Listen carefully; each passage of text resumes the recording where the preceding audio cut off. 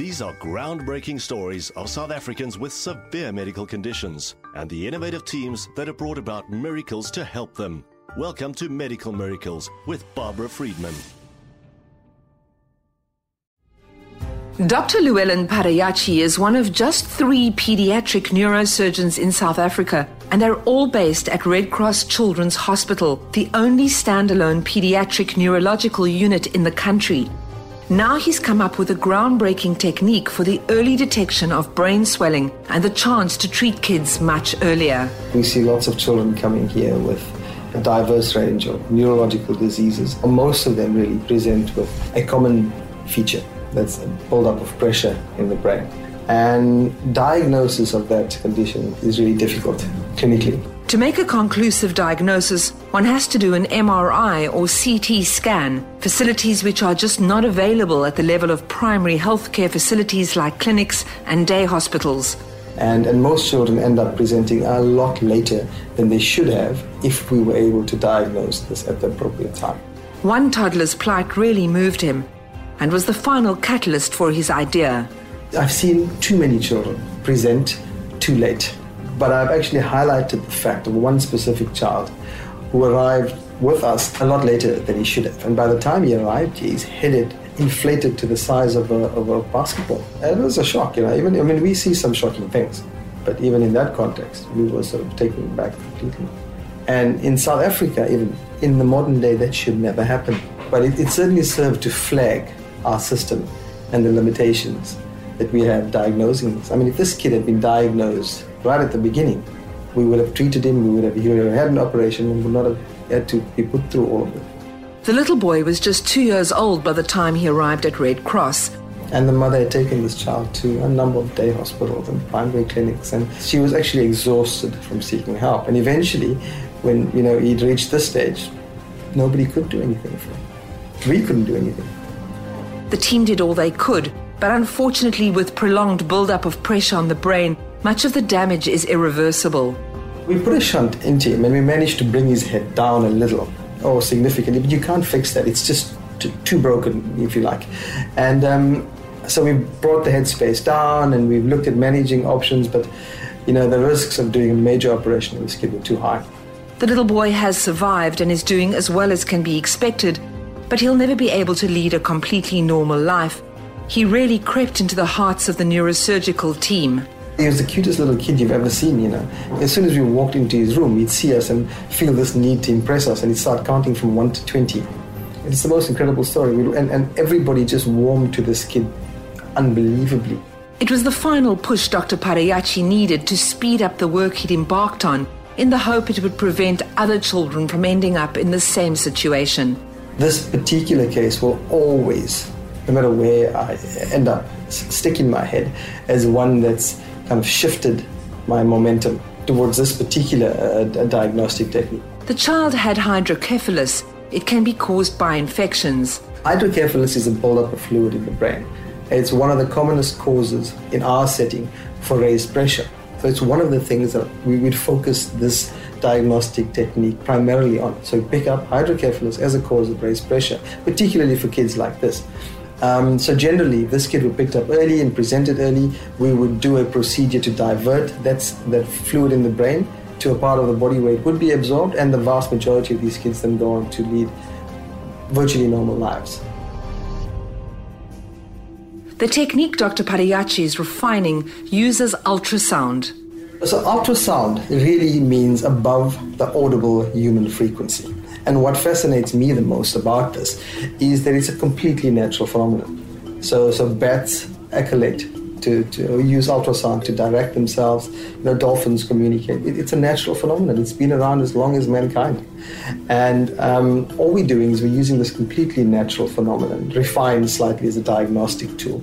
And if you put that in context of other diagnostic tools like CT scans, which have a massive dose of radiation, which has distinct side effects, particularly in young kids in the developing neurological system, it is even more appealing that we use this particular type. So there are so many reasons why we've pursued this specific diagnostic tool, and especially in our setting. When I say our setting, I mean sub-Saharan Africa and even further afield. You need something that's ubiquitous, something that nearly every center has. Not all centers have a CT scan, but virtually every single center has an ultrasound machine. The principle of ultrasounds used to monitor pregnancy is the same, with a few modifications. Ultrasound is based on the principle of sound waves that are propagated into, for example, the substance of the brain and then reflected. And it's this reflective measurement that's translated into an image. The images have improved enormously in recent years. So you actually get images that are comparable to an MRI scan at the moment, which is a massive stride. And it's a lot cheaper. MRI and CT machines are expensive, and there are not many of them outside of specialized centers. Cost is a limiting factor, but the infrastructure is a further limiting factor, and every MRI scan has a waiting list. So if you're a child who's been seen at a primary clinic, by the time you actually get an MRI scan, there's a huge amount of time that's lost, because for every 10 MRI scans that you do, probably 5 or 6 are normal scans.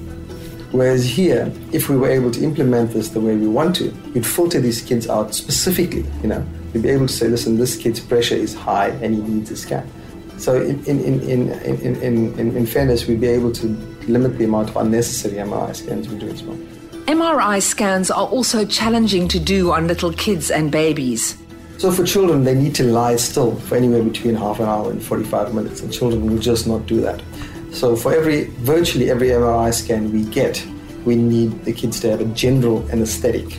So that's a full-on general anesthetic for an MRI scan, which needs to be done in a lot of cases. But if they can screen and filter out kids who really need the MRI scans, they can save not only enormous costs, but also spare kids unnecessary anesthetics and high doses of radiation. He says they're using the ultrasound technique more and more on kids. The probe is placed over a closed eye. Closed eye, a little bit of gel over the eye, and the whole thing takes anywhere from 30 seconds to 2 minutes.